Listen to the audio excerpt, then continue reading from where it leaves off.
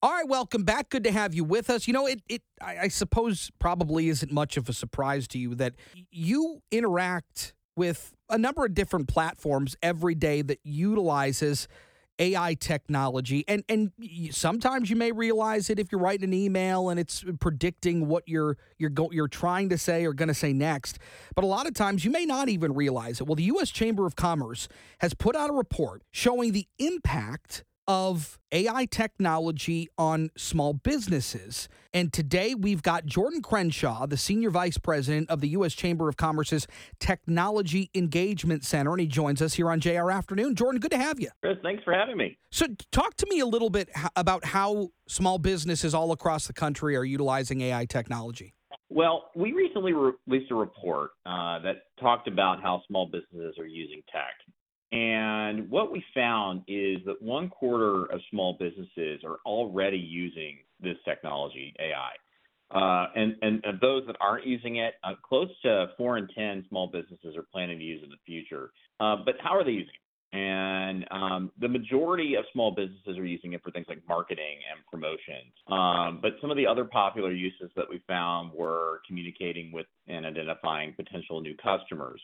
And those companies that were using AI, 78% said that AI helped them find new customers. Mm-hmm. But the bottom line is this: profitability is everything. And what we saw, too, was that there was a 12-point jump between small businesses that didn't use AI and those that did, and in terms of a likelihood of profitability. So it really is already having an impact for small business, and will have even more so in the future.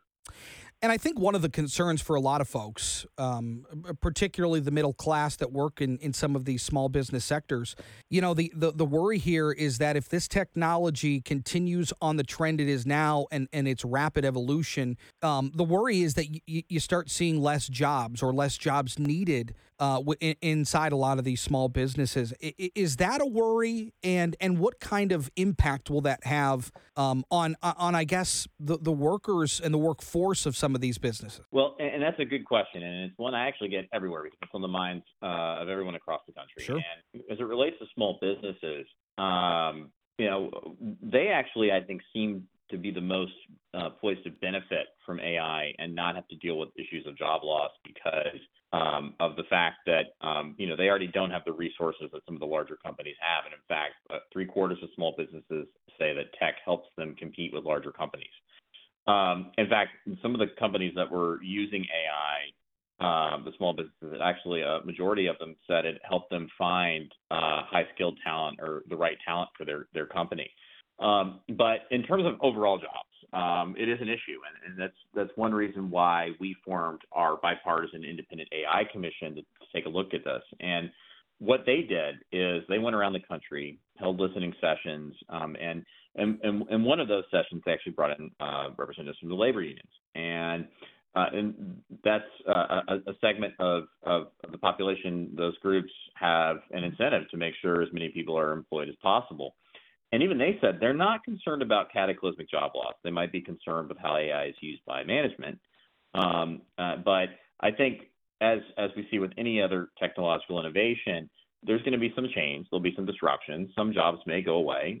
But it's also important to understand that AI can really fill in the gaps. For example, we have a nursing shortage in this country, mm-hmm. and we've seen health systems deploy AI so that nurses can focus more on working with their patients as opposed to some of the back end issues that they have to deal with. But we have to be forward thinking and not alarmist. But some of those forward thinking solutions are, we need to make sure that science, tech, and engineering and math education are more ingrained in K through 12. We also need to have high skilled AI talent be included in new visa numbers as well, too, so that we have visas for talent to come over to the United States. And so there are things that we need to be looking at to be forward-thinking, but at the same time, we should realize that there's some benefits on the employment side, too. You said something very interesting there, that a lot of small businesses look at AI as a way to compete with larger industries and larger businesses. I'm not surprised that larger scaled businesses and companies are utilizing AI technologies across different parts of the company.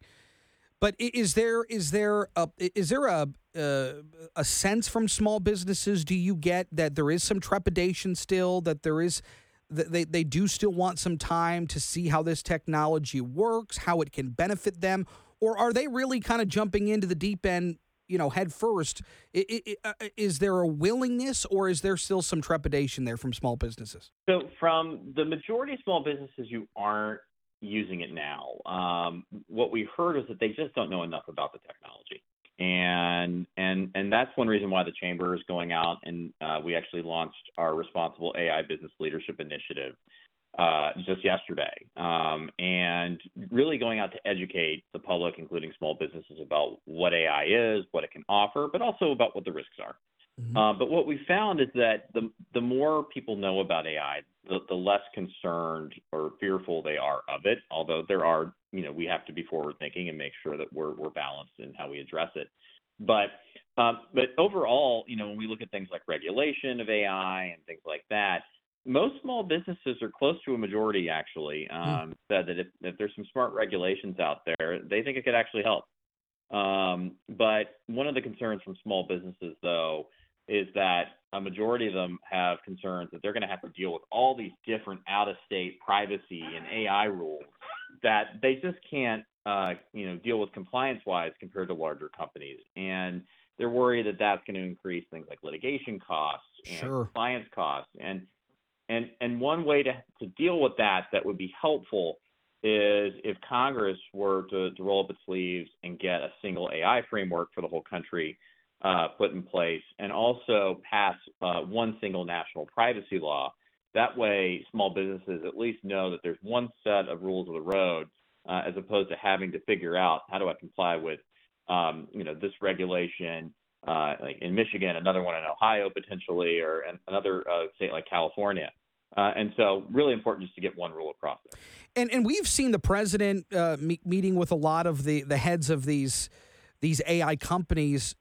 Has there been any willingness from members on Capitol Hill to build these regulations in place so it makes sense for small businesses? So I think it's a good sign that members of Congress are looking at this. There was a meeting just last week in which tech CEOs came together to talk about these issues with members of the Senate. It's an encouraging sign that developers of AI have made voluntary agreements with the White House to build trust in the technology. So it's actually a good thing, because the more the public trusts AI, the more we're going to reap its benefits.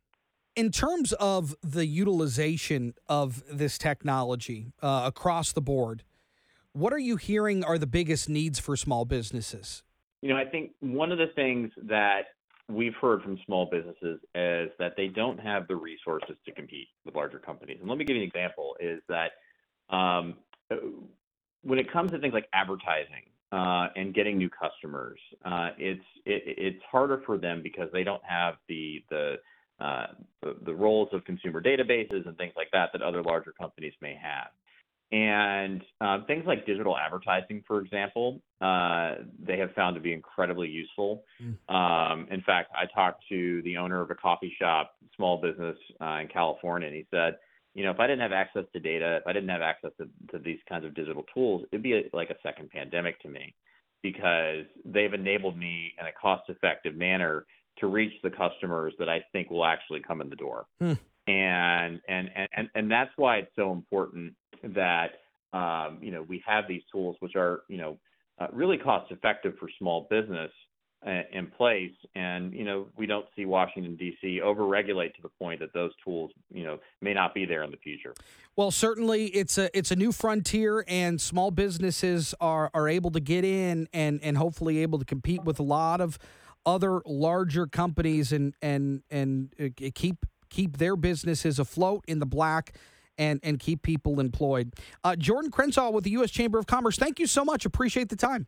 Thank you. All right, Jordan, thank you. Appreciate you.